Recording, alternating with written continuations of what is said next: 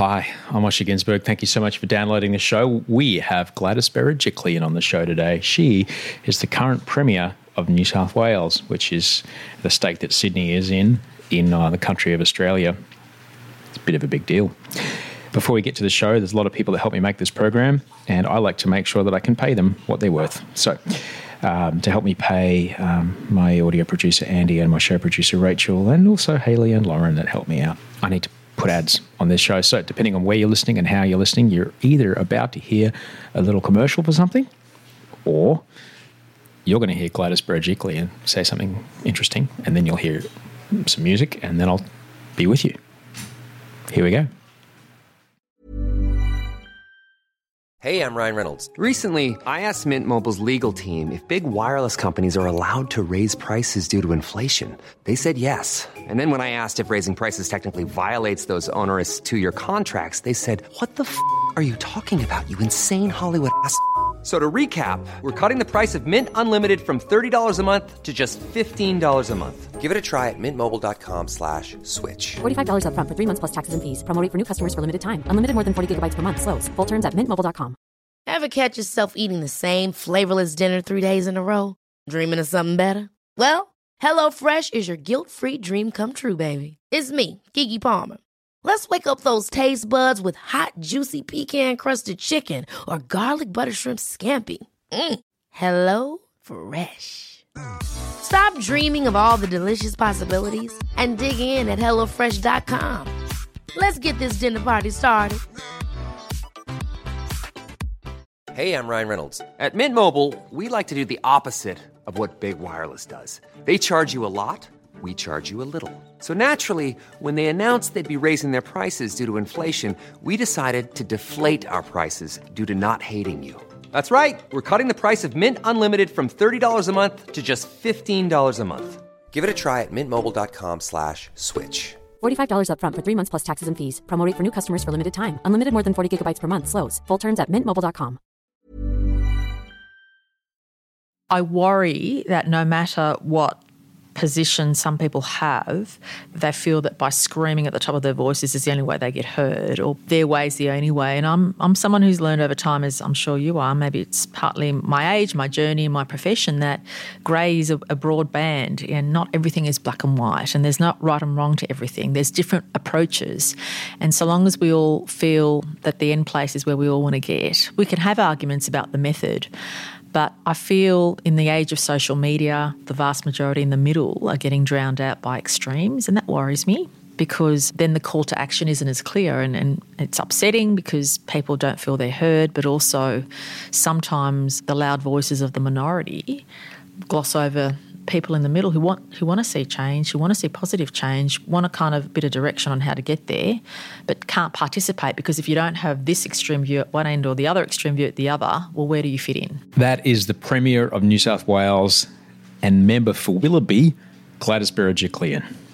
And this is episode 327 of Better Than Yesterday. Better than yesterday.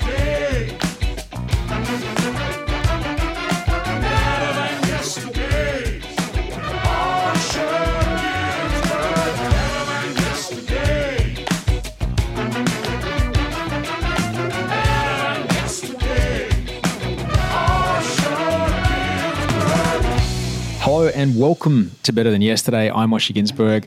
As I readjust myself on my lovely kitchen table, I'm Osher Ginsberg, and thank you so much for being here. Thanks for being a part of the show. Today's episode is episode 327 with Gladys Berejiklian. She is the current Premier of New South Wales. She's the member for Willoughby, which is a part of the city of Sydney. And it's a big deal to have her on the show today. I'll get more into that in a minute. Thanks everyone that got in touch through the week. Oh, if this is your first show, hi, thanks for being here. This podcast is simply just a podcast to hopefully help you make today a little bit better than yesterday. That's it. Something you hear in this conversation, yes, even a conversation with a politician whose ideological standings you may disagree with, something you hear today will make you feel, today went better than yesterday did. That is all I'm here to do. If you like this episode, there are 326 other episodes, so 326 other interviews. And I also come and check in every Friday. So I don't know how many episodes we've got by now. Crikey, it's probably up near 400 or so. But there's a lot. I've been doing this since 2013, so there's a lot of episodes to check in with. I've put a few recommended listens in the show notes. If you like this episode, there's a few other in there for you to check in with in the political vein. If you don't know who I am Osher Günsberg. I'm a TV, radio, podcast, book writing kind of guy from Sydney, Australia. I grew up in Queensland. What else do? I don't eat meat. I don't drink alcohol. Can't have any gluten because I'm bloody celiac. Married, got 2 kids, 2 stupid dogs who are being idiots at the moment. What are they doing? They're just bark. They're right. One of them knows how to open a baby gate. So they're idiots, but they're clever. The baby's asleep. The eldest is out getting some driving hours up because she's on her rails. And I'm here in my kitchen talking to you, as I talk to you every Monday. And I have done every Monday since 2013. Thanks heaps to everyone that did get in touch through the week. Send Osher email is the email address that you can use to talk to me. I won't say who this is from because they asked to remain anonymous, but they said, I'm a relatively new listener. I found you in early summer this year. Your show and book have helped me manage my own climate anxiety, which can get pretty full on at times. I am hearing you. I made a check. Oh, this is emailing after last week about the toilet paper stashing. It's alive and happening here in Bendigo, Victoria. Crazy times. When you were listing the more positive things that people can do, I thought you could add do something small to connect with your community to the list. And that's bloody true. You know, smile or say hi to a neighbour, do a favour for a friend, or even donate some time or money to a group who do good stuff in your community. That is a bloody good idea. Because I've also written here, that kind of stuff is in our control. Being nice to our neighbours is in our control, and it makes us feel better at the time, and it helps build stronger, more resilient communities in the longer term. We all need this, and it's easy to forget how important it is. Absolutely true. Thank you so very much. And sent a fantastic photo making fig jam. What a great thing to do while listening to a podcast. I really appreciate that. Thank you so much. Thank you so much for being a part of the show. Yeah, I really appreciate listening, seeing where you're listening. So just email me, send Osher email at gmail.com. I guess I should really start talking to you about my guest today because it's a really big deal. But there's a bit of a story about it. We started this show 326 episodes ago, and we've grown and grown and grown and grown, and the show has moved and changed, and we've changed theme songs, we've changed the title of the show, we've changed what the show is about. It's always been an evolving and moving thing, and the show's gotten higher and higher profile as we go, and just something in the last couple of months has been really kicking off, and we know this particular, and we just keep making the show as best we can every week. And then when people like Erin Brockovich reach out, when people like the Premier Gladys Berejiklian reach out saying, we'd like to come on your show because this is a way that we would like to connect with people because you have a conduit to an audience that we would like to access. That says a lot. It says a lot about independent digital broadcasting, and we couldn't be more proud. But it's it's interesting when you go and visit someone like the Premier. I grew up, if you read my book, you know that I grew up with 2 parents who'd both escaped authoritarian regimes at some point in their lives, which meant that for a long time I was, understandably, because I learned from them, I was quite afraid of authority figures for a long time because my parents grew up to do that. Now, even though I'm now an adult with hundreds of hours of therapy under my belt, I still get a little wobbly when I approach a big security desk like the one you find downstairs at Gladys Berejiklian's office. Sensing my apprehension, I guess you'd say, to step forward, my executive producer and all-round legend, Rachel Barrett, she just strode towards that big desk and announced with a commanding posture, "We're here to see the Premier." The burly gatekeeper just going, "Here's your passes."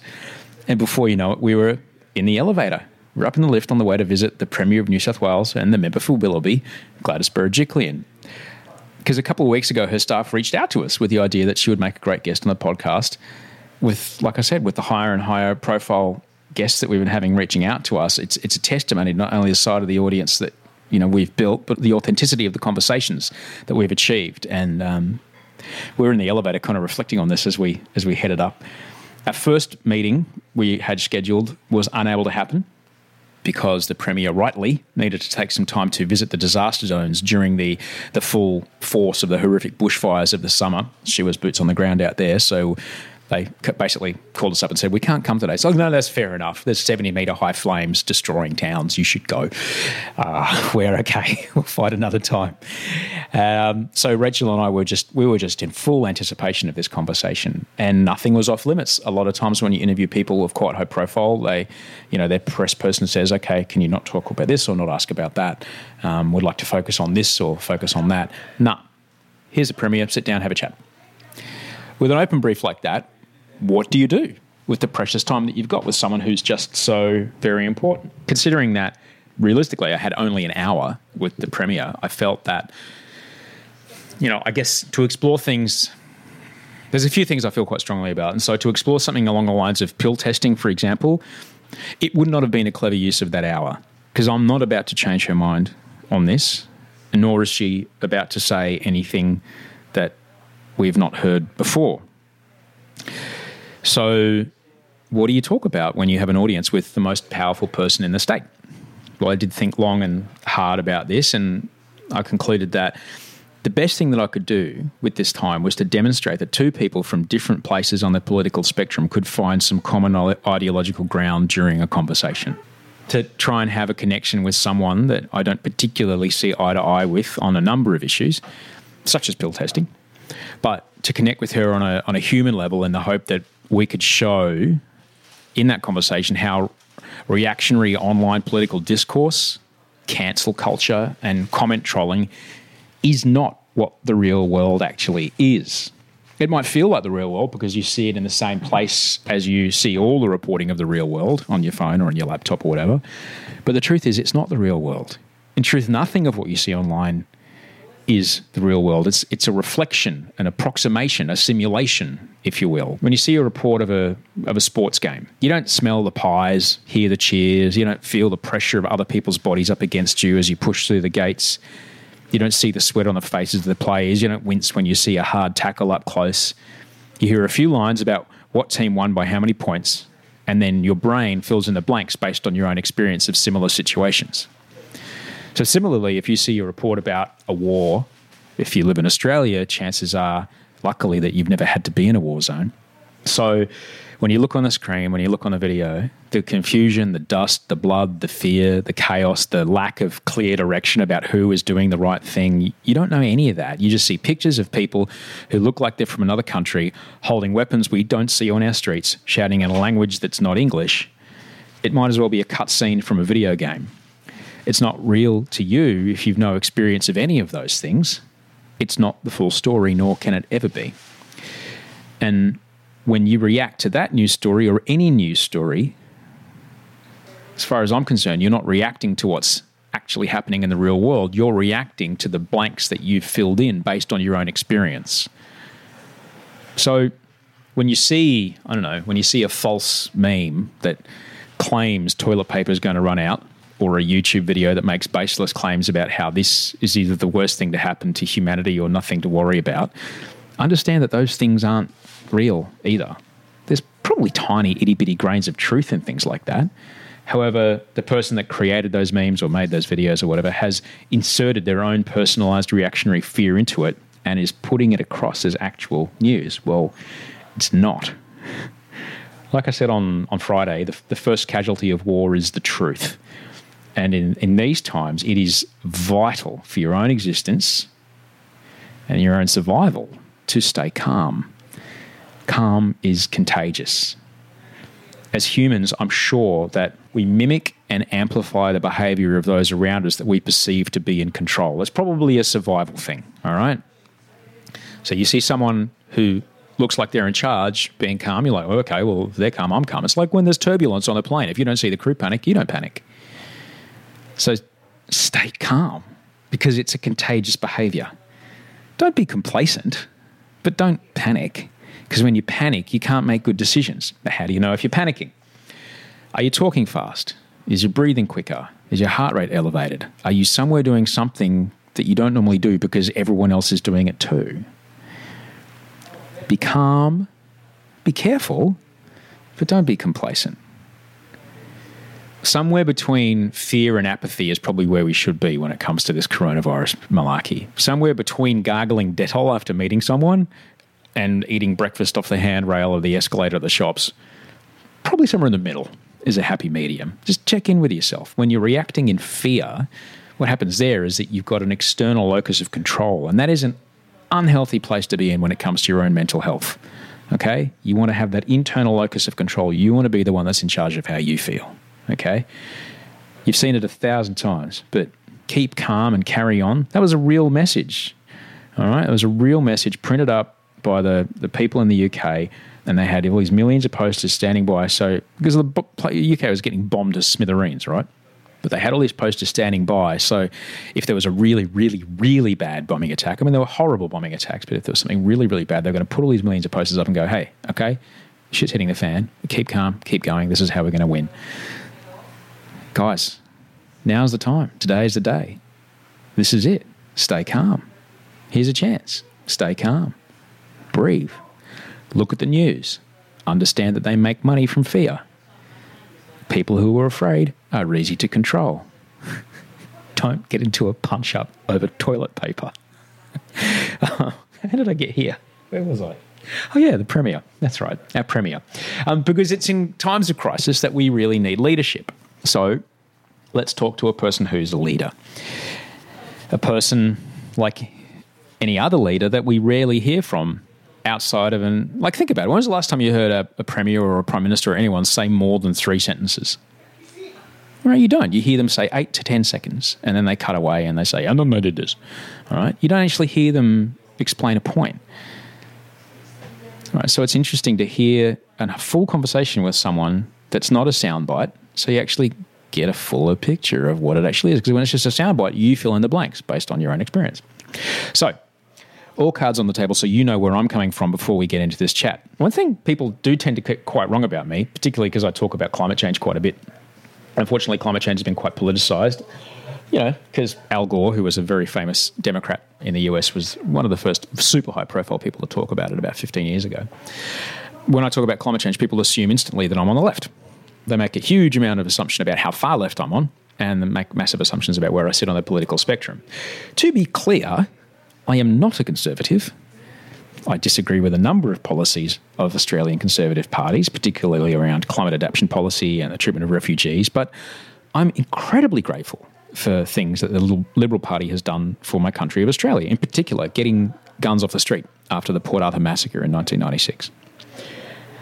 And on the other side of things, I'm not particularly a fan of everything that the Labor Party stands for. In fact, at the moment, the guys, we really need to be at 50% reduction of carbon emissions by 2030. We need to stop exporting coal, both from a climate and an economic standpoint. And that's not personal preference. It's what the science projects and what's the best economic projections are showing. All right? We've got to move on that stuff. Yet, I'm still grateful for many things that the Labor Party have done for Australia. Universal healthcare, the abolishment of the White Australia policy, outlawing execution in our country. That's all things the Labor Party did. I think, like most people, there's some things that I feel more conservative about and some things that I'm more progressive about. That's human. That's what it is to be human. We're not all one thing or the other. That is what we are as a country. I am not an anomaly. I might err on wanting my tax dollars to help those in our community that are on hard times. I've been on the dole myself. But I'm not going to lie to you. I want that because it makes for an overall safer, more cohesive, more stable, more prosperous society when everyone feels included and looked after.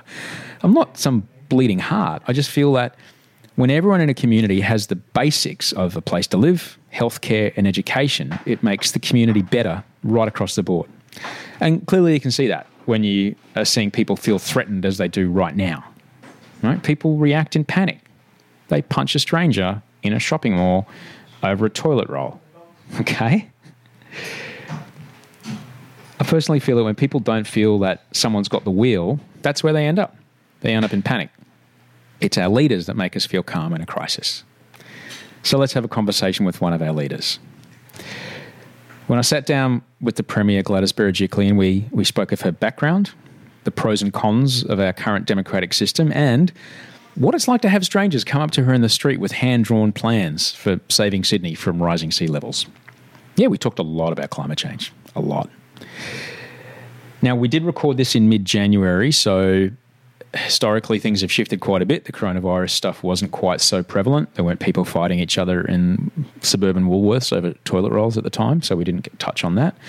But I left all the talk of the bushfires in because it was very, very recent. The air still smelled like smoke, and I felt it was important to have a timestamp of where we were in the world when she and I sat down. So, enjoy this conversation. I can't remember on what floor it was, but it was right in the middle of Sydney, behind all the security people and behind all the glass walls. It was pretty brilliant, though. Up in her office, it was all women. And as you walk down the aisle to her office, you see photos on the wall of all the premiers of New South Wales. And you walk past, I think, 41 before you get to the first one. And then there's 2 more blokes, and then there's her. So we've got a long way to go, my friends. So enjoy this conversation in the office, in the HQ, at the desk of the Premier of New South Wales and the member for Willoughby, Gladys Berejiklian. Good morning, Gladys. Hi, how you going? I'm pretty good. Yeah. I'm pretty good. I do always like to have a chat with my Uber drivers because they have stories that will blow your mind. I don't care who you are. Like you don't have to ask too many questions. Family brought his father and mother, when the Russians came into Afghanistan, they fled to Iran after the revolution because that was safer than staying in Afghanistan, and they lived in Afghanistan, brought up his 3 children, but because he was an Afghan, he couldn't even buy a bicycle in Iran. His sister-in-law lived here in Sydney, and they were able to sponsor him and bring his family out. His eldest is just starting uni now. He's like... How good's that? That's a story of Australia. It is. Coming up to Australia Day, that is a story of Australia. It absolutely is. I'm an immigrant. I came from we came from the UK, but both my parents fled oppression. My mum fled the Russians to go into... when the Russians came to Lithuania, my father fled the Russians when they came into Prague in the 60s. And I know that your family has a similar path. Yeah, absolutely. So my grandparents actually fled Old Armenia, which is now modern-day Turkey, in around the time of the genocide when 1.5 million Armenians were essentially slaughtered, massacred, or put on death marches. And so my grandparents fled, and similar to the story of your Uber driver, it was safer to go to the Middle East than it was to stay in their home. So they fled to different parts of the Middle East. And then obviously there were Christian minorities in countries at various stages which became conflicted. So my dad left Syria in the 60s and my mother left Jerusalem in the 60s, and they met here in New South Wales and got married in local church in Chatswood. In church, which I now represent that area. So It's pretty cool. And similarly, my mother was very reluctant to leave her home because she loved it, but she came out here with her siblings and her mum. So she came out here with family, but my dad just came out here on his own. He was the only one from his family that said, I don't want to raise a family in Syria. I want to raise them in a free country. And he joined some mates and they just took off and came to Australia. So big leap of faith on his part. His family's still all overseas. So this time of year he'll ring everybody to make sure they're okay and catch up on the news. And my mother has her brothers and their families here, which is nice. I've been to Jerusalem a number of times and really great food in the Armenian Quarter. Yeah, exactly. And good ceramics too. Yeah, food's great. Yeah. It is tricky to bring such handmade goods back into our country, as various television shows will show you. Yeah. But always good food in the Armenian Quarter. And but they were always your parents were always very deliberate in helping you understand where it was you came from and why you were there, right? Definitely. They made my sisters and I incredibly proud of our background. So I used to go to Saturday school to read and write and learn Armenian history, which at the time was a pain, but looking back, I'm grateful that they made me do that. But also, it's interesting because my parents had 2 strategies and both seemed to have worked. One was for us to know where we came from, be very proud of our history and our culture, but also to feel every day how fortunate we were to be growing up in Australia and the freedoms we had and the opportunities we had and how important it was to give back. So they encouraged us to always be involved in school activities and community activities and local organisations. So we were quite community-minded at a very young age, and volunteerism was something we just did because our parents did and they encouraged us to do that. So I think it was a dual kind of philosophy they had of making sure the girls were proud of their background and their heritage, and then also incredibly proud to be Australian and grow up in such a free country. But as a younger person, you battle with that identity. But now I'm completely comfortable with the fact that I'm a very proud Australian and proud of my heritage, and both coexist, as do for millions of people in our country. So walking into your office here, we're in we're in the centre of Sydney in the CBD. We're on the 20th floor. There's views for days. And walking into your office, you walk past photos of every single premier that have been in your chair.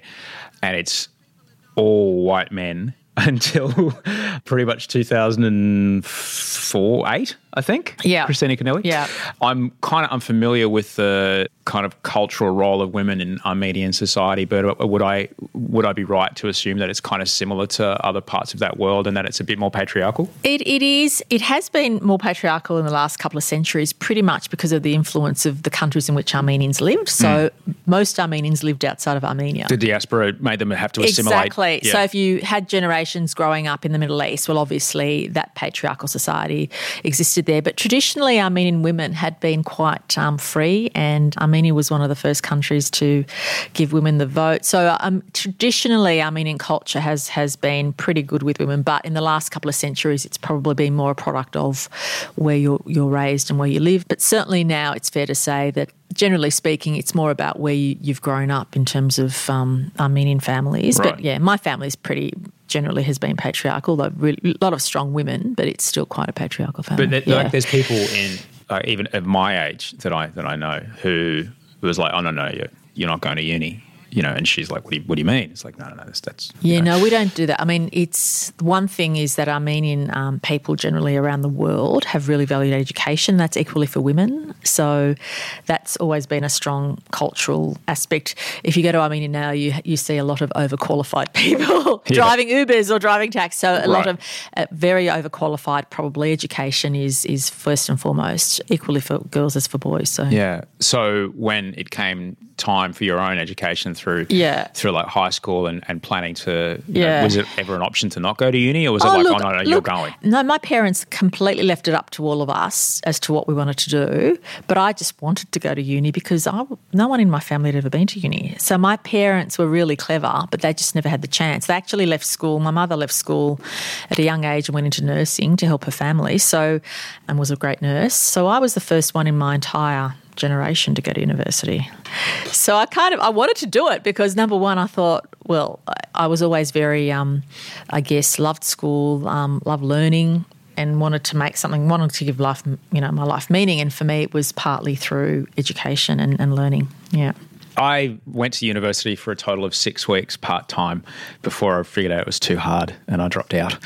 No, not that it wasn't too hard for you. It was just not for you because you were a bigger success. And look at you now. Well, this is the thing. Lucky you did leave because otherwise we wouldn't be having this conversation. Yeah, you're correct. You're correct, Liz. But I was overwhelmed by it. And I think, I don't know what it was about my folks, but it might have been from what they came from. But, when it came to discussing politics in our home, we grew up in Queensland under Bjelke Petersen, who, I don't have to tell you anything. It was a pretty dark place to grow up in the 70s and 80s there. It was pretty grim for anyone that wasn't a white landowner. It was not great. And I remember my parents seeing that stuff on TV going, what? Yeah. We left for this stuff. This is not why we can't. And it was tough. So that we kind of learned to identify that, but really not much else. So I was a bit confused by all of it. And there were kids that I went to school with, though, whose parents were in various political parties. And I remember them shouting to each other, like one's dad was in a trade union, the other one was in the Liberal Party. And I remember them having arguments across the quadrangle at lunchtime. I'm like,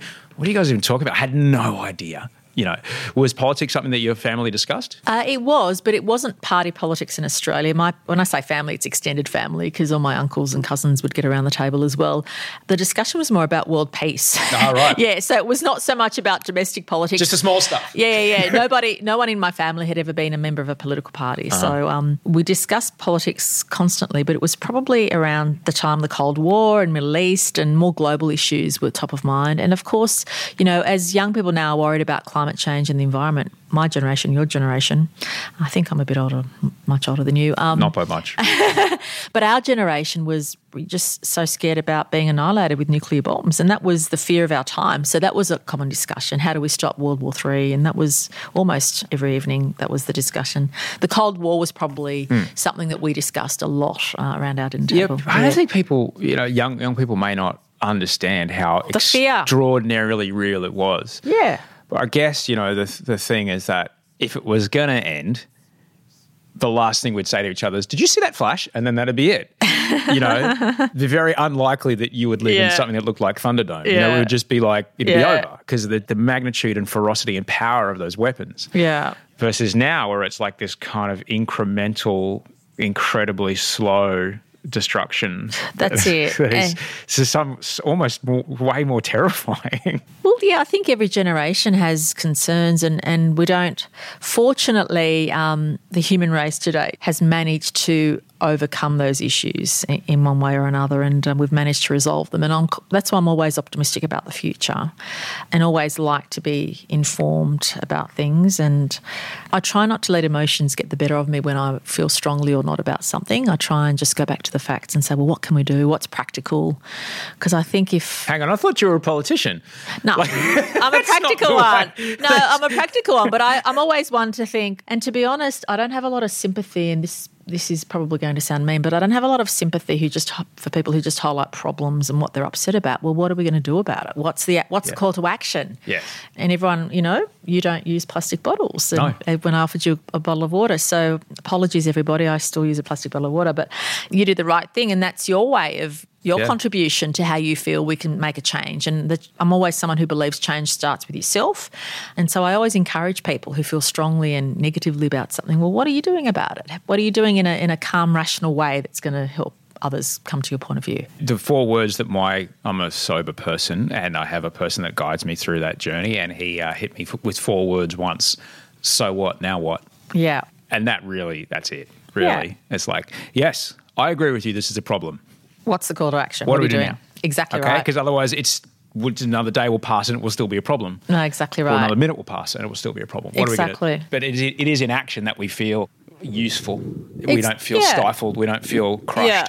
But something I feel strongly about at the moment is I worry that no matter what position some people have, they feel that by screaming at the top of their voices is the only way they get heard, or by having, their way is the only way. And I'm someone who's learned over time, as I'm sure you are, maybe it's partly my age, my journey, my profession, that grey is a broad band and not everything is black and white, and there's not right and wrong to everything. There's different approaches.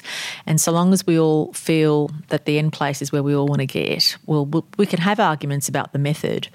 But I feel in the age of social media and kind of instant gratification, the middle voice, people, the vast majority in the middle are getting drowned out by extremes, and that worries me because then the call to action isn't as clear, and it's upsetting because people don't feel they're heard, but also sometimes the loud voices of the minority gloss over people in the middle who want to see change, who want to see positive change, want a kind of bit of direction on how to get there, but can't participate because if you don't have this extreme view at one end or the other extreme view at the other, well, where do you fit in? I would 100% agree with you, and I think that's a great problem as we go forward now in a time where more Australians get their news from the internet than anywhere else, a place that is not beholden to the same journalistic integrities that the regular broadcast media is or the regular print media is. And those things are there for a reason. Those laws are there for a reason. Those delays on live broadcasts are there for a reason because we learned in the 1800s or whatever it was when people first could buy printing presses the extreme danger of printing lies and then putting thousands of papers out. And, there's riots, there was death, there was all kinds of horrible things. So, we shouldn't do that. Not all things should be shouted in the loudest voice. It's not safe.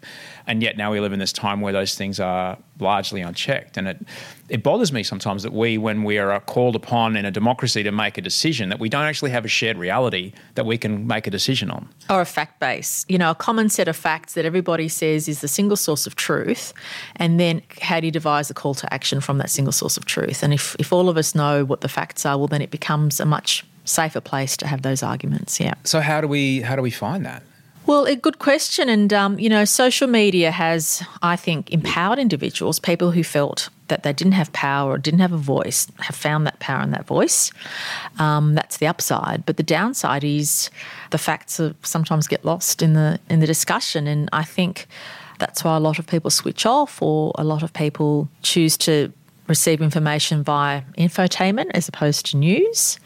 But, I think the important thing is there are, for those who are interested and want to, the facts are out there, but you've probably got to work a bit harder to find them. I keep coming back to, there was Magda Szubanski who said once, don't ever forget, 62% of people voted yes on marriage equality. She says, that's Australia. Yeah. That's us. Yeah. All right? the screaming loud voices you hear on either end, Yeah. it has the illusion that that's us, but it's not. No, it isn't us. And I still have incredible faith that we live in a state, a nation where people are respectful, interested and help each other when we need to. And I'm so optimistic about our future. You wouldn't think that, though, if you read stuff online now. I mean, unfortunately, the tone of social media seems to be overly negative and angry. And they're two feelings I never want to feel. You fight against negativity and anger every day of your life because you want to be in a positive space where you can always take a step forward. I'm someone who would rather take a few steps forward every day than create a revolution every day because I think steps forward are sustainable. Whereas massive change very quickly isn't sustainable because it disrupts and sometimes you can't fight disruption because of technology. But I think in terms of positive change that's sustainable, it's how can we all together take steps forward. When you were a young person going to university... Younger. You just said a young person. But, going to university. Okay, when you're a young person going to university, you're a young adult, you're in university. I'm just trying to suggest that I'm not too old now, that's all. Yeah. No, you're not. I promise keep going. you. I've done my research. You really are not that much older than me. Okay, keep You're going. not, but because I'm a man in the public eye, I can have grey hair and wrinkles and no one cares. Yeah. It's terrible, and yet this is the society we live in. When you were a younger person and you're at university, I remember going to visit my brother, pick him up when he was at uni, and I'd occasionally walk past these lecture halls and there was so much screaming going on in there. And I'm like, what's everyone screaming about? And I look at the poster and it'd be like Young Nationals, Young Liberals, Young Labor, whatever. It's like, that doesn't sound like fun. But it's something that you got involved in when you're in university, right? I wasn't active on campus at all. No? No. I saw a lot of friends who never quite finished their degrees or took 3 times as long. And I thought, no, I just want to get through uni. And if I still hold my views, I'll know that I want to be involved in politics. So I did join the Young Liberals when I was at university, but not on campus. I was active in my neighbourhood. But at university, I just tried to get through my degree, soak up all the information, soak up what life was about. And it wasn't until I got to university that I felt, because I'd gone to a public school and had public education, but it wasn't until I got to university that I saw all these kids from private schools and kind of worked out that life wasn't the same for everybody. But I had quite a sheltered upbringing. I had a very close family and we always felt we had the best of everything. And then you get to uni and you think, oh, there's this whole other world out there and what does it all mean? So for me, it was a very formative time. I didn't always feel I fit in because I thought I was a bit different to most of the other kids, but it was an important time for me to learn and grow. And so I didn't want to be active in politics on campus. I really wanted to be more, follow my academic pursuits and just grow up, really. Yeah. Well, it seems to me that that kind of shouty student politics stuff is that real polarised because you're young and you're excited. You know. 100%. And I was much more black and white when I was younger, even in high school. And some of the teachers used to say, Gladys, think about the opposite side though. It's not just your, and because I was like, nope, this is the way of the world. This is black and white. Definitely. And everything's more dramatic when you're younger as well because you don't have the resilience or the skills to cope with things. So everything seems a big deal. A comment can mean something, whereas now you shrug it off because you've worked up on that resilience. Yeah. Yeah. So when you first started in politics, was it uncommon for you to, I don't know, at least have dialogue with someone across the aisle for you to maybe, see how you might be able to find a middle ground? Yeah, unfortunately, that's not how our system works. So democracy, everybody says democracy is the best way to govern, but it's highly imperfect as well. Our system is very partisan, so it's very one or other of the major parties are in government and there's an opposition. So in democracies, free speech means there are opposition, so we should be grateful for that. But it also means at times it's not a constructive place because those of us in government, you try and make sure, though, that when you're making decisions, it supports the vast majority of people, no matter how they vote. And I honestly don't care how people vote, but you want to make sure that when you're making a decision, well, I shouldn't say that. I do care how they vote at elections, but it doesn't dictate how you govern. How you govern is, well, how can we all move society forward? How can we improve quality of life? How can we be the best we can be? So they're the kind of decisions you take in answering a decision you need to make. But in Parliament, it's very antagonistic. Question time is all about the opposition trying to pick holes in the government. And it's very difficult. I'm not someone who can fake it. I can't be like that in the parliament and then pretend we're all friends else. A lot of people can, and perhaps that's a more mature way of dealing with it. But I just try and maintain a professional relationship, a cordial. Obviously you do have personal relationships with those on the other side more than others. There's some people you relate to more than others, and that's in any workplace. But I generally find I try and always play the policy, not the person, and that's a rule I've always stuck to, either publicly or in private. Deal with the issues, not so much about people's personalities or them personally, which sometimes is difficult, especially when you're the leader. But that's just our system. We have an active opposition, and that's the upside of free speech, but it can also mean that sometimes there's divisions as well. But I think on major issues, on things that are important to everybody, you do have that level of bipartisanship where people do come together when it matters, and I think that's important. If you could change something about the way that we run our, at least state government, what part of the system would you alter? There's lots of things, but I come from a very different perspective in that I'm on the inside, and so I see things from a very different perspective. Yeah. I guess generally speaking, you want.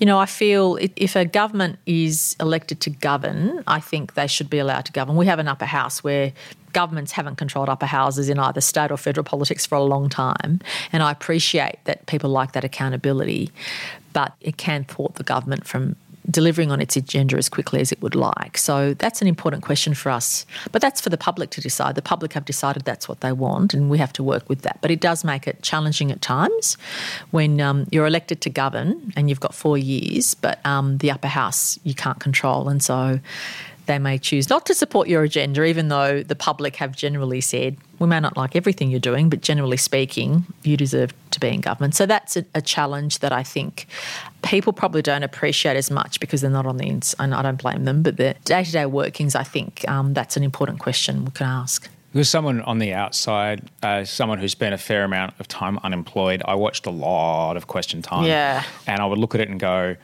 this is those kids shouting in my schoolyard. Yeah. These people paid a lot of money, and they're talking about billions of dollars of tax money. Yeah. Of some of which I was taking on the dole at the time. But this doesn't look like it's a constructive use of anyone's time. Why would I have respect for people who speak to each other like this? Yeah, look, I think the tone and the way Parliament carries on isn't something that all of us should be proud of. But could you imagine if we didn't have Question Time, the media would say, oh, you don't want accountability. And to be honest, governments do need to be accountable. And so it's really a question of respect and how you conduct yourself. And again, I think, the biggest weapon any member of Parliament can have is the facts. So if you're well equipped with the facts, the tone can sometimes improve. But again, that's one of the downsides of our system, and you can't have a perfect system anywhere in the world.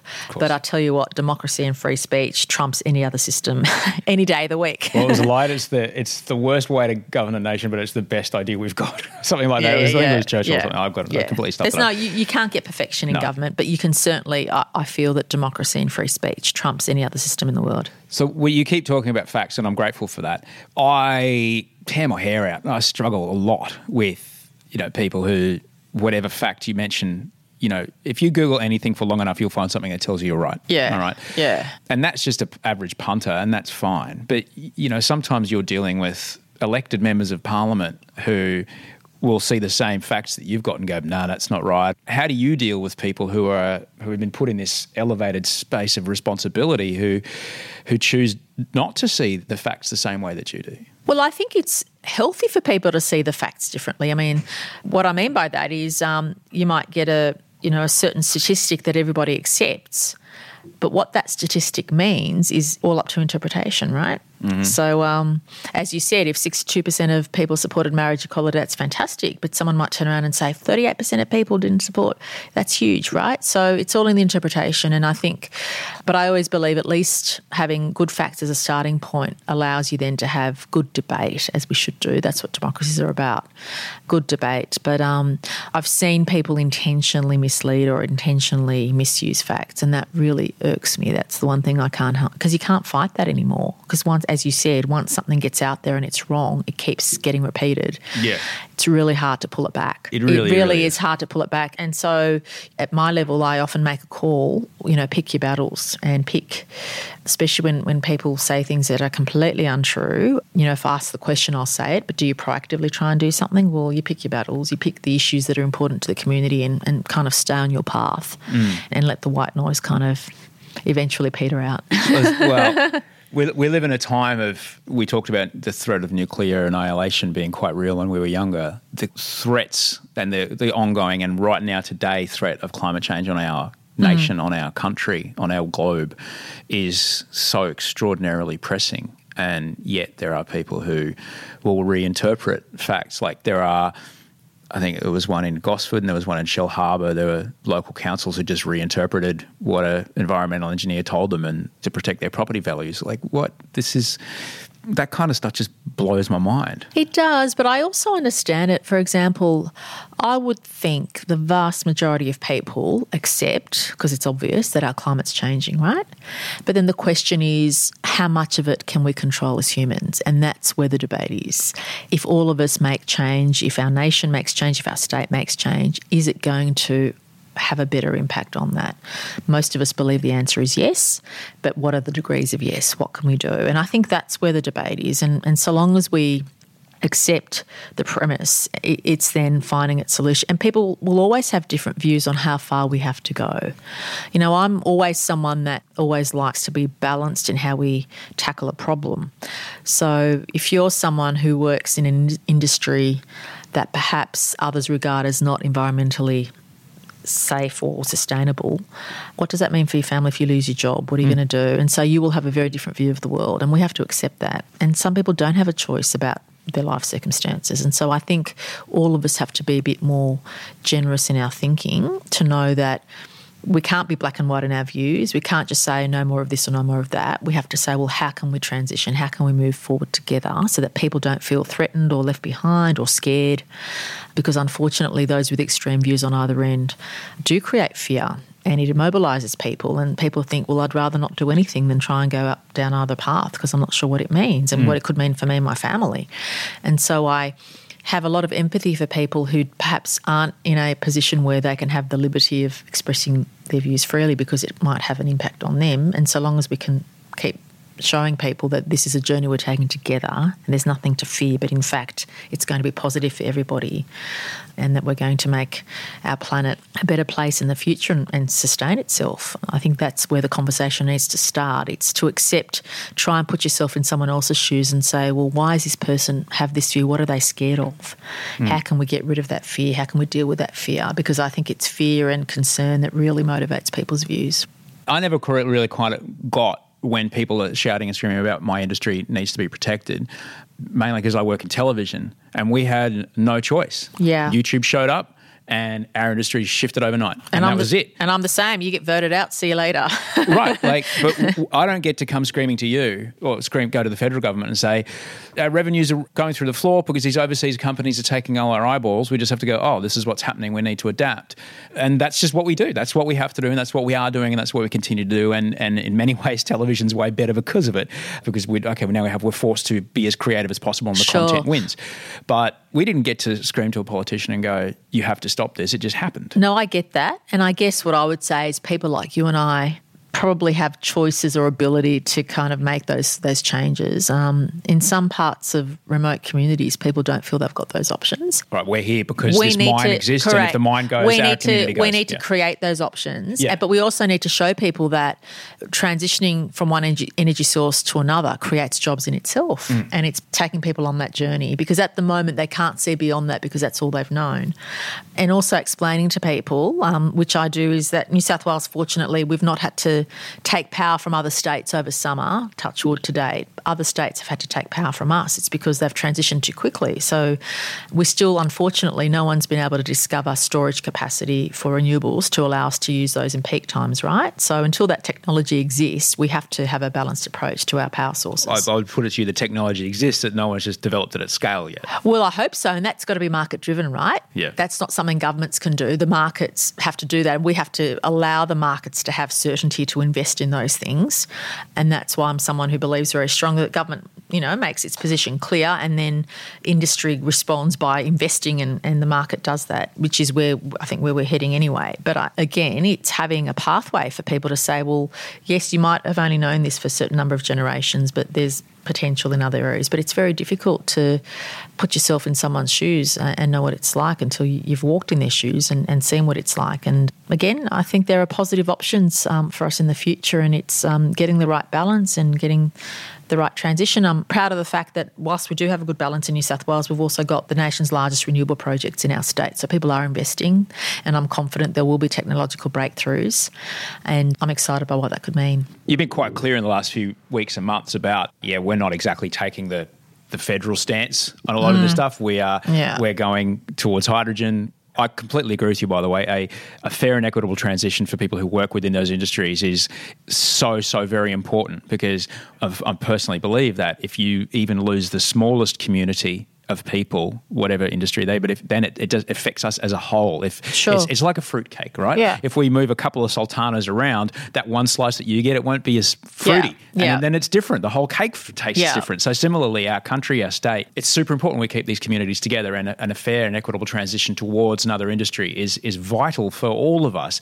But, in the same way that I haven't eaten meat for a very long time for environmental reasons, but I certainly don't expect everyone to Sure, go they're vegan. choices you make. And, Similarly, I certainly don't expect us to go 100% renewable. Like, it's clear that eventually will happen, but there will be a period of time as we transition over. What role do you see now that you've just gone, right, we're just going to do this, which I'm really grateful for?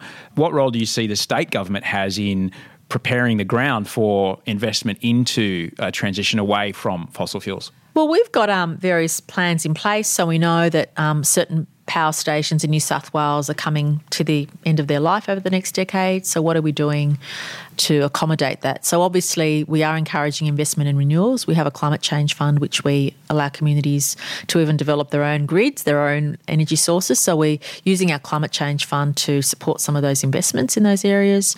We're also making sure that we do have good transition in place for when those existing power stations come to the end of their life and other forms of energy take over. So there's a lot governments can do, but it has to be a joint effort between the community, the private sector and government. So government can set the right policies in place. And I don't think there's a lot of difference between there's a lot of rhetoric out there that people talk about, but when you look at the facts, there's not a lot of difference in policy between the states and the federal government, to be honest. There's perhaps a difference in ideology and for some people and the way people express themselves, but I think generally speaking, Australia has the potential to really be a global leader in renewable energy. We've got the smarts, we've got a highly educated population, a very entrepreneurial population, and people who generally, want to be in a position where they're sustainable. And I'm sure that everybody would want solar and batteries if they could afford it. But I've got a friend who lives in the inner west, and he's set up his own house, and he can even see on his phone how much energy he's producing every day. Everyone would like to do that, but it's expensive. So if you're, making ends meet in your house, and you can't really have $20,000 to outlay on battery storage for your own house and provide energy. So the choices aren't always there for people as well. And governments have to work harder to make those choices available. And how can we make things affordable so people can make those decisions? Choosing whether or not you eat meat is something all of us can afford, but when you move beyond that and go to the next level, that access is the issue. And that's why having investments in technology and investments in those alternative sources of energy give people those choices, empower people to make those decisions. Ryan Reynolds here from Mint Mobile. With the price of just about everything going up during inflation, we thought we'd bring our prices down. So to help us, we brought in a reverse auctioneer, which is apparently a thing. Mint Mobile Unlimited Premium Wireless. How to get 30, 30, bit to get 30, bit to get 20, 20, 20, bit to get 20, 20, bit to get 15, 15, 15, 15, just $15 a month? Sold! Give it a try at mintmobile.com/switch. $45 up front for 3 months plus taxes and fees. Promo rate for new customers for limited time. Unlimited more than 40 gigabytes per month. Slows full terms at mintmobile.com. Ready to start talking to your kids about financial literacy? Meet Greenlight, the debit card and money app that teaches kids and teens how to earn, save, spend wisely, and invest with your guardrails in place. Parents can send instant money transfers, automate allowance, and more. Plus, keep an eye on spending with real-time notifications. Join more than 6 million parents and kids building healthy financial habits together on Greenlight. Get your first month free at greenlight.com/ACAST. That's greenlight.com/ACAST. When you think about the pressing problem of climate change upon the state, obviously you were very visible I'll put that to you. You're very visible over the last few weeks visiting communities. When you saw people there and you see the communities they're in, what do you think about the future of those communities? I'm hopeful. I'm really hopeful about the future. And it's interesting when you have a disaster the scale that we've had in New South Wales, and it's been a catastrophic natural disaster. Do you think it's a natural disaster? Is that what you're calling it? What do you think I should call it? Well, a natural disaster kind of implies that there was nothing we could do about it. No, a natural disaster implies there are some aspects that were beyond our control, and I'll tell you why. The combination of things. Now, what you believe is the source of those things is up to you, but there's no doubt, and again, many argue, and rightly so, that extreme weather conditions, deep drought, and just how dry everything is contributed to the catastrophe. And I call it a natural disaster because as human beings, we've never had to encounter fires creating their own weather conditions before. Now, that's a new phenomenon. And we've got outstanding, I think New South Wales is blessed, we've got outstanding people that are very experienced that have been in preventing and dealing with bushfires for many years, who've seen things this summer they've never seen before. So to that extent, yes, you try and think you can prepare as well as you can, but there have been new phenomena we've not encountered before. So to that extent, it's a natural disaster. I mean, it's things you can't control those weather patterns immediately and therefore stop the fires. In the past, you could drop retardant and actually stop the fires, but the technical term they're saying is, the pyroconvective columns and on all the, the dry thunderstorms, all those conditions are a new phenomena, and to that extent it is a natural disaster. But anyway, we digress. What was the original question? My question was, when you're seeing these communities, the sustainability of these communities. Yeah, no, I feel it's interesting to see people go through the various stages of grief, as you and I do, people do, and communities do as well. So now that the main fire fronts have come and gone, it's been a couple of weeks depending on where you live, some people are almost ready to start moving on and rebuilding. Other people are still quite in shock and just devastated.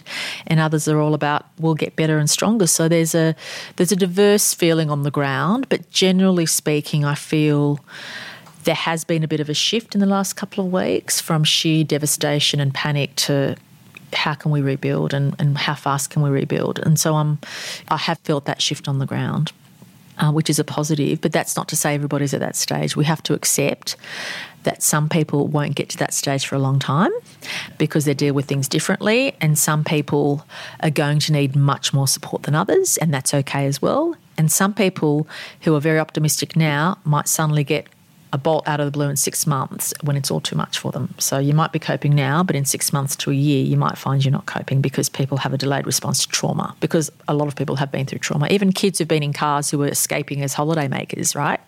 They've been through trauma. They've felt the fear of a fire coming down on them and mum and dad trying to pack everything in and go. So for thousands of holiday makers, there's that trauma as well. So we have to accept that. But generally speaking, I have felt a bit of a shift in terms of where communities are going, but that's not taking away. I mean, you get under the surface, you have a chat to someone and they're okay and they're thinking about the future, and then you ask them a few more questions and you can, sense the vulnerability. And that's where, we need to make sure we provide the resources to allow people to move forward. A couple of weeks ago, I had the extraordinary fortune to speak to a guy by the name of Jamie Simmons, who was the director of the Grantham Project up in Queensland in 2011 when that inland tsunami wiped out a town of Grantham. They moved the whole town. Yeah. They moved 120 lots. And he's now travelling the world talking to people, and that his model of keeping a community together while moving to a place that is safer, his model is now being looked at as the model for a managed retreat when it comes to sea level rise. We are, over the next few decades, we're going to be looking at having to move people.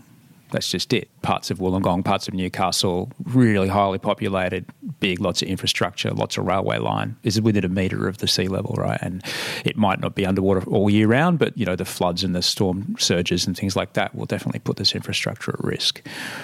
When you look ahead to that, I mean, even more pressingly, I've got my plumber who's at my house this morning, his parents are in Young. He's like, there's no water. Yeah. There's no water. And there's towns like Tamworth and Orange and things like that. I sometimes wonder, are we using the wrong word, drought? Because droughts end. If this is a new weather pattern. Well, interestingly, if you look at the last 20 years or the last, half a century, Some parts of the state have been in drought more frequently than not in drought. So are we using the right terminology? I don't know. But having said that, certainly I think the bushfires have allowed people to question, is it okay to live in the middle of the bush?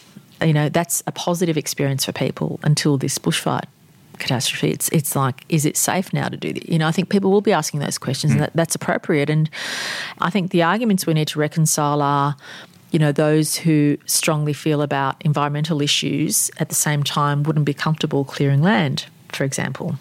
So how do you manage those two competing issues in a safe way? And to be honest, when you've not had anything like that happen in half a century, your level of complacency is a bit different to those who've kind of always lived in fire-prone areas and have a plan and know that they have to clear their property and what have you. So I think for many people, this experience has been a new one and a different one.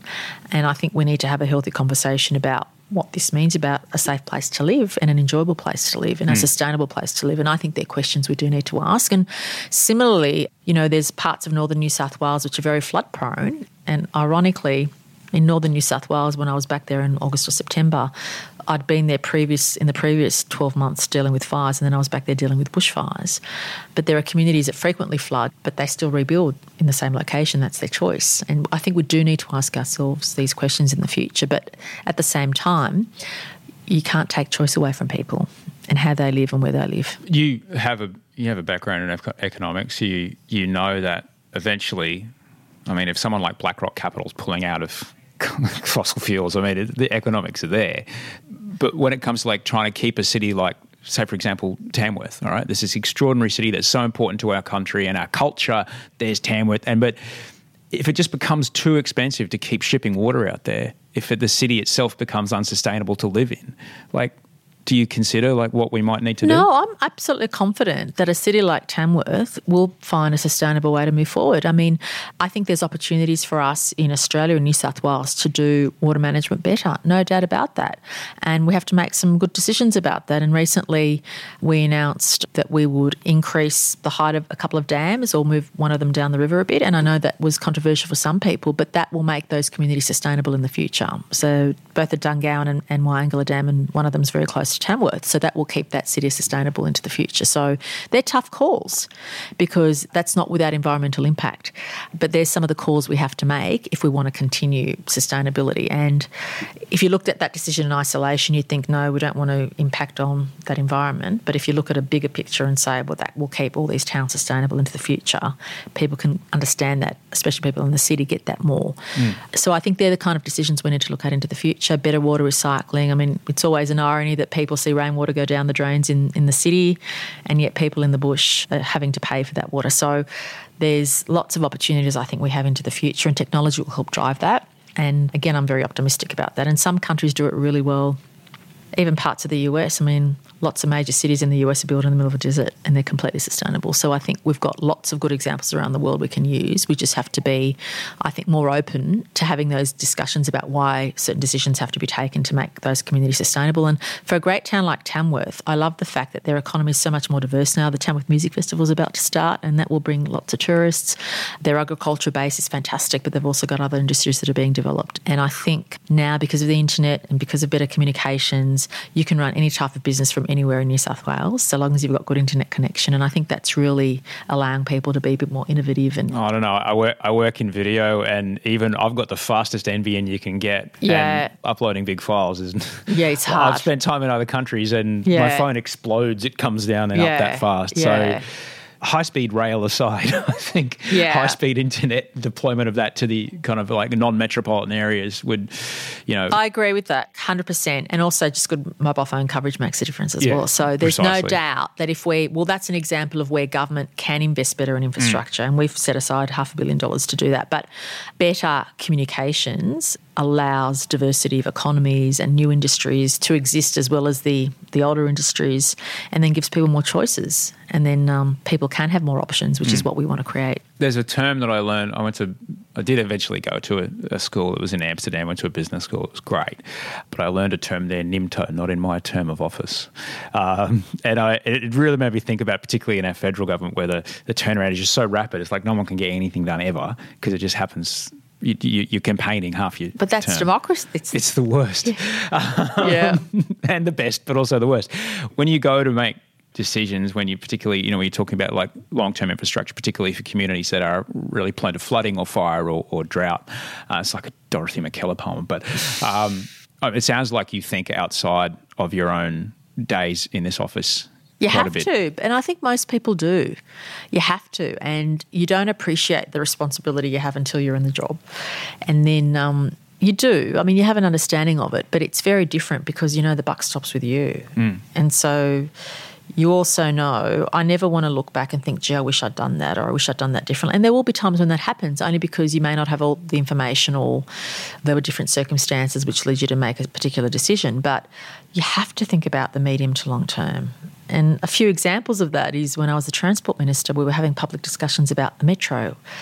And I knew that it would take us at least 8 to 10 years to build the first metro, but if we didn't start, we would have a population completely reliant on cars, right? And now we're building a system, a network, where mass transit, metro and light rail is the future, not just driving around, sitting in traffic. So that's an example, perhaps a simpler one, of where you make a long-term decision because you know it's going to benefit the community.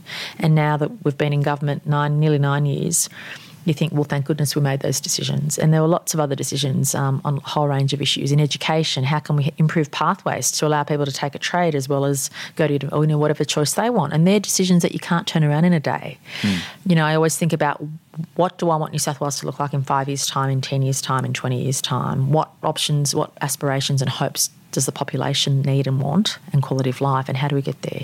You have to think like that. We talked about ideology when it comes to, and I've got to say, you've been doing this whole chat with your emails banging at you every, that's okay. every 67 seconds. every like 15 seconds, your eyes flick to the screen and I see another email coming. I'm like, I can't imagine what your inbox is going to look like after this, so I can't think enough of your time. Yeah, that's okay. We talked about ideology at the top end. Ultimately, we all have a subconscious bias that makes our mind up before we have a chance to speak. It's so true. And that is shaped by who we were brought up to be. Yeah. All those things, and I see it now with my infant son, all that stuff is written before the age of 5, all right? You may get radicalised later in life. If you spend long enough on Facebook, you may start to remember, believe different things which aren't real. But it seems that stuff really starts quite early. You don't strike me as, yes, you're in the Liberal Party, but you don't strike me as the kind of person that's going to show up with a lump of coal in your hand to Parliament. Well, I mean, in fairness to my colleague, can I say that I have enormous respect for all of my colleagues and don't begrudge them for what they do and say, because you fight your way in public office, and I think people should have the courage to say what they think and feel and act on that. But I have a very simple philosophy which drew me to the Liberal Party, and that is that of equality of opportunity, and that's really what drives me in my decision-making, and that is to make sure that no matter what your circumstances are, what your postcode, what your background, if you work hard, you should have the opportunity to be your best. And so long as we live that in every decision we take, we're doing our jobs. And that can mean something like providing a fantastic public education system so that no matter where kids go to school, they have the chance to be their best. A great transport system so that no matter what your income or your background, you can get to and from work and not spend half your life in traffic. So for me, it's a very practical, and state governments, at a state government level, you can afford to be practical because all the issues we deal with are pretty practical issues. It's much more difficult at a national level when you're dealing with pure ideology. At a state level, that's why I love state government. It's a very practical response to providing that equality of opportunity. What are the things we need to do to make sure our citizens can have the best quality of life, can feel that they're providing for their families and the next generation, and how can we be an example for others? And that's a simple philosophy that I abide by. And what does that quality of life look like? I think the quality of life is that people feel empowered to have choices in their life and to feel that they're getting good satisfaction out of their life, whether it's through their job or through their networks or their neighbourhoods. And that's an answer that everybody has to answer for themselves. But the more choices people have, the more empowered they feel and the more satisfaction they get out of participating. And that's an issue that individuals have to answer and families have to answer. But our job is to provide that platform so that you can make those choices. You're not stuck in your station in life is not determined by your postcode or where you're born and how you're born. It's determined by what you do. And I do value hard work. I have a good work ethic, and people who think everything comes easily and they can just coast through and have everything they want, that's not how life works. So I for me, it's a philosophy of if you're happy to work hard at it, you can be anything you like. And my role as the leader of the New South Wales government is to ensure that we have good services, good healthcare, good education, good transport to allow you to enact those choices.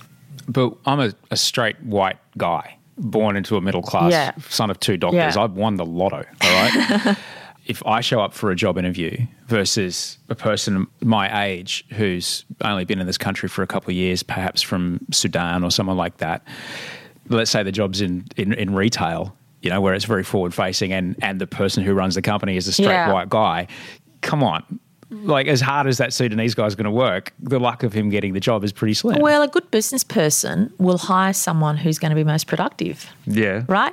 And my dad was a welder. My mother was a nurse. I couldn't speak English when I went to school. I haven't done too badly. So I kind of feel the opportunities are there, and most people take people on who they are and what they do, not on their background. And I have absolute belief in that. Does discrimination of one type or another exist? Of course it does. Do people have deep-seated views on leadership and what that looks like? Of course they do. I'm sure if people close their eyes and think, what does the New South Wales Premier look like? It's not me. It would be a different image. But that's not the point. The point is, notwithstanding those stereotypes, people can be successful. People can be who they want to be and achieve great things in life. And I don't think that's a reason for people not doing well. Quite the opposite. If you look at people who are most aspirational and most successful, it's the first-generation migrants who know what it's like, or who, like I've heard stories from my parents about what their life was like and what they've had to go through and the sacrifices they've made, and that makes me want to work harder. Yeah. And I think there's a lot of people like that across the state. And that aspiration, whether your example of the Sudanese person or whomever, that work ethic, that aspiration, it's what's going to make New South Wales one of the best places to be in the future. Because we've got a population that wants to strive to do better and work harder and provide a better opportunity. That's what makes communities want to be their best. And that's actually a positive, not a negative. When, in this day and age, it used to only be reserved for people in the public eye, but now you can put a photo on Facebook and say it'll be a photo of, you and your kid, you get 500 likes, hooray. You might put a photo of you and, this hot dog that you're eating, you might get 2 likes, and suddenly you feel like, oh, my community doesn't like me, all right? That's a feeling that used to only be reserved for, or people would write horrible things in the comments on your own personal life. These used to be only reserved for people in the public eye. You're someone who you have actively chosen a career where a lot of people in public will say things about you, people who you never met will say awful things about you every single day. How do you get out of bed every morning? How do you manage that? How do you absorb that? Because you're human. You have feelings. Sure. I like to think I've got feelings. But that's more a reflection of them, not me. And I don't have, privately, I don't have social media. I don't communicate with my friends through social media. What's important to me is that people I respect what I do and my family and friends. And beyond that, people are entitled to their views, and it doesn't bother me. If what people thought bothered me, on any given issue, you can assume that half the population is not going to like what you've done, right? You have to assume that because everyone has different views. But I think what matters to me is that the vast majority of people think that my motivations are pure. So they may not always agree with what I do, but so long as they know my motivations are what I think is in the best interest of the public, that's enough for me. And beyond that, I don't really care. I guess you're going to have to take a stance like that if you want to get anything done. Yeah, otherwise, you're putting out spotlights all day. If you're worried about criticism, you shouldn't be in public life because then you'd never make a decision. And can I tell you, it's much easier not to make a decision, but that's not good for anybody. So it's much more difficult to actually make a decision. Well, first of all, to decide what the right thing to do is, and then to try and bring the community with you. But as I said, not everyone's going to agree with you. What do you do to keep yourself resilient? What do you do to make sure that your own health, and you were the Shadow Minister for Mental Health, obviously this is something that's, you're very aware of how quickly and easily someone in a high stress situation can fall off the edge. Yeah. How do you keep a handle on things? Well, for me, I get strength from seeing resilience in others. Like when people have lost everything and they're still kind of positive about the future, you think, well, gosh, I do get resilience from seeing other people do outstanding, amazing. In my job, you get to see that all the time. But I think I'm someone who hasn't always had it easy, so I've kind of built it up over time.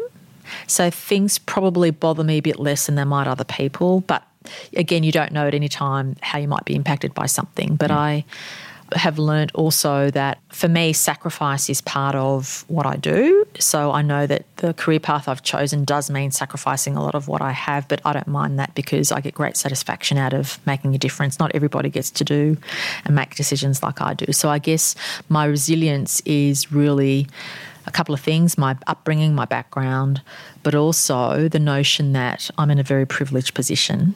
Very few people have held my position, I think 44 others apart from me. So therefore, I come from a position of being very fortunate. So that helps me cope. You mentioned earlier that you try as hard as you can to keep emotions out of it. For example, when it's something as emotional as, a parent whose child has died at a music festival and they're talking to you face to face. Yeah. You are a human being. You have empathy. This person's clearly grieving. How do you then keep emotion out of a situation like that? How do you process that? Well, you don't keep emotion out of your own personal way of dealing with it, because obviously you're human and you feel things and you empathise, or you can't, because unless you've been, in that situation, you don't know what it's like. So you can't pretend you do. But having said that, you also accept that people have a viewpoint depending on their own circumstances. So what they've experienced is impacting what they feel about things. And I think the most important thing and the most difficult thing for us to do as humans, and especially in my line of work, is just listen. The power of listening is really huge, and I don't do it well all the time, but I'm conscious of it all the time. And if you listen, you learn something and you appreciate where someone's coming from and why they feel the way they do, and then you can, you're better informed to make your decisions. So I think listening is a really important tool for empathy and also for understanding where people are coming from.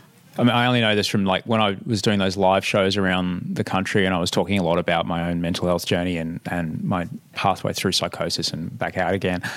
People would come and disclose to me after the show, and I would, for hours, I'd be just kind of like, because I had 22 people. It's a lot to take on. I had 22 people in a row tell me something horrible had also happened to them when they were a little kid. How do you process at the end of the day to make sure that the next day you can get up and go, right, whatever was pressing yesterday, like everything that comes through this door next to me is urgent. I'm looking at sitting in front of me, there's an in tray that is stacked and an out tray that is empty. So, how do you process emotional things at the end of your day to make sure that you're ready for the next day? Well, it just comes down to having in your head that the buck stops with you. People rely on you. So, yes, you're affected, you're impacted. Some things get to you more than others because of your own experience, but how do you park that and still make good decisions? And again, there's no formula to it. But I think it's something that you've built up over time. It just doesn't happen overnight. So I've been in public life quite a few years now, but also your own life experience is about knowing that no matter how bad it is for an individual or a community, that there's always a pathway through it. I'm just lucky that I'm I'm a glass half full person, not a half, and that's helped me as well. Not everybody has the luxury of being in that position because people don't always have that attitude. But I feel that because I tend to be an optimistic person, I can always see the path forward no matter how bad something is. I can kind of see the little flicker of where we can move forward, and I feel that's what helps me, move forward. My eldest is just about to turn 16. My boy is about just on 5 months now. When he's 16, when she's in her early 30s, probably starting her own family, what does New South Wales look like? Bear in mind that climate-wise, it'll be quite different. I think New South Wales will be the best place on the planet where people can live, work, raise a family and make a contribution to the greater good. I really believe that. Yeah? Yeah. And I'm very optimistic about that. Yeah? You're not as optimistic as I am, are you? Oh, no. I'm sure that you are in possession of a squillion more facts than I am. No, that's not true. I am. No, we just have different jobs, but I think your view is no less or more important than mine. I'm exceedingly optimistic because that is all I have. Yes. Okay. Yeah. Understand. And I've got to tell you, it's really tough. If you, I don't know, say if you live in Haberfield or you live in Petersham here in Sydney, all right, sea level rise you don't care about. It doesn't touch your day, all right? Do you reckon? I think people still worry about it. They don't care about it. Really? It doesn't touch that. If you've got 3 kids and you're flat out trying to get everyone to school on time, and you don't give a care. When we work in Fiji, when we work in making that batch in paradise, I drive past 5 villages on the way to school every day, on the way home every day. There's mature coconut trees, fully roots exposed from the edge of a seawall that they've had to just put up that far away where that door is, all right? The sea is coming up and swallowing their homes. They really care. It's happening. Yeah.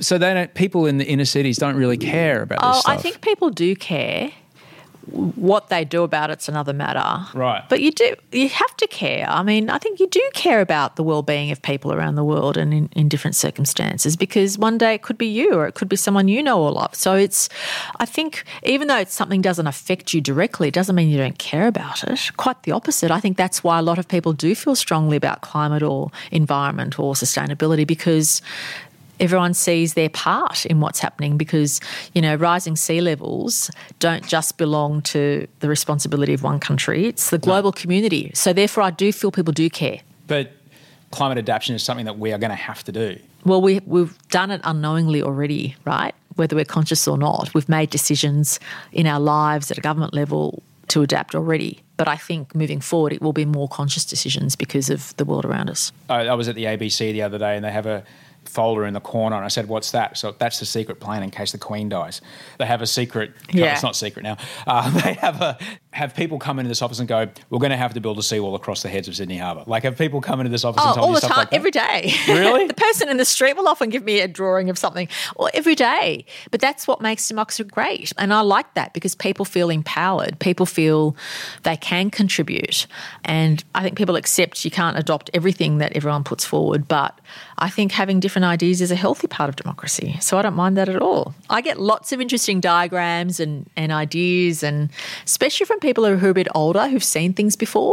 So when I say I've not seen something in my lifetime, I'll meet an 80 or 90-year-old who'll say, well, I actually have, and this is what we did. And that's useful, because that corporate knowledge you can't bottle, right? So Again, it comes down to listening. And even if you don't agree with what they're putting forward, why are they having that view? What have they seen that you haven't? And is there something I should be thinking about?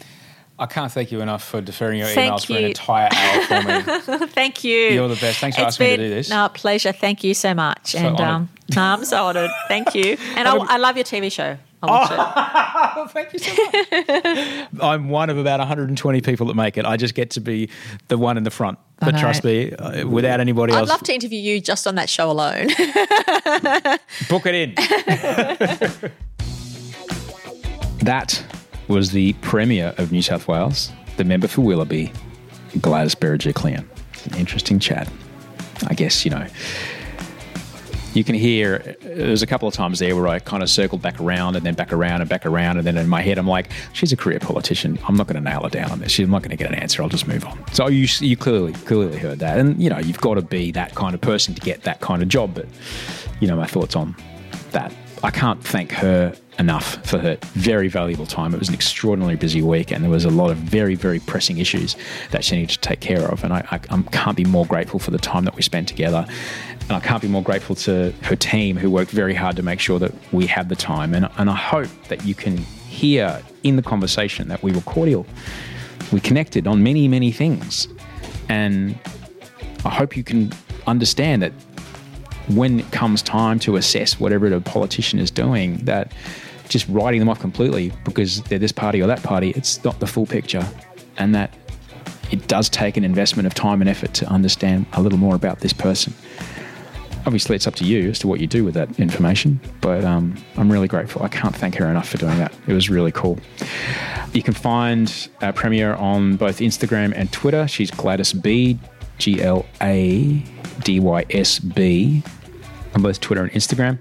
If you're interested in that conversation, there's a few other conversations of a similar vein. I've put them in the show notes. There's a chat that I had with Peter Garrett, another chat I had with Jamie Simmons, and another chat I had with an MP in Queensland called Leanne Enoch.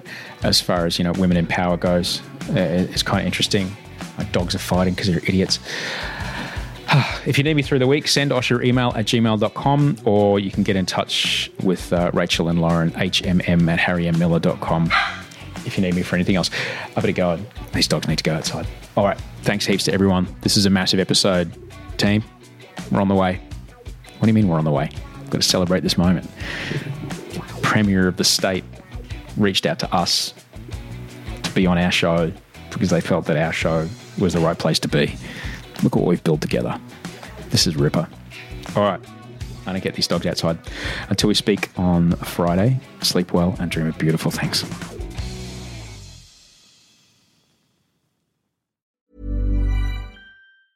Ever catch yourself eating the same flavorless dinner 3 days in a row? Dreaming of something better? Well, HelloFresh is your guilt-free dream come true, baby. It's me, Keke Palmer. Let's wake up those taste buds with hot, juicy pecan-crusted chicken or garlic butter shrimp scampi. Hello Fresh. Stop dreaming of all the delicious possibilities and dig in at HelloFresh.com. Let's get this dinner party started.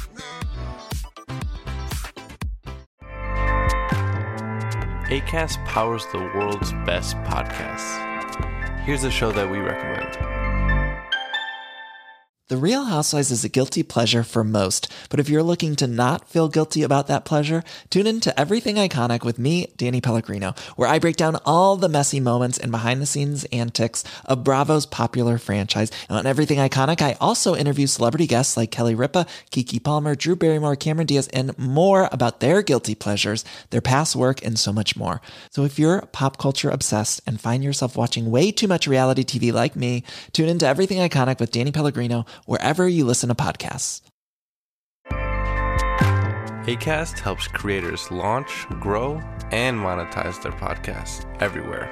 Acast.com.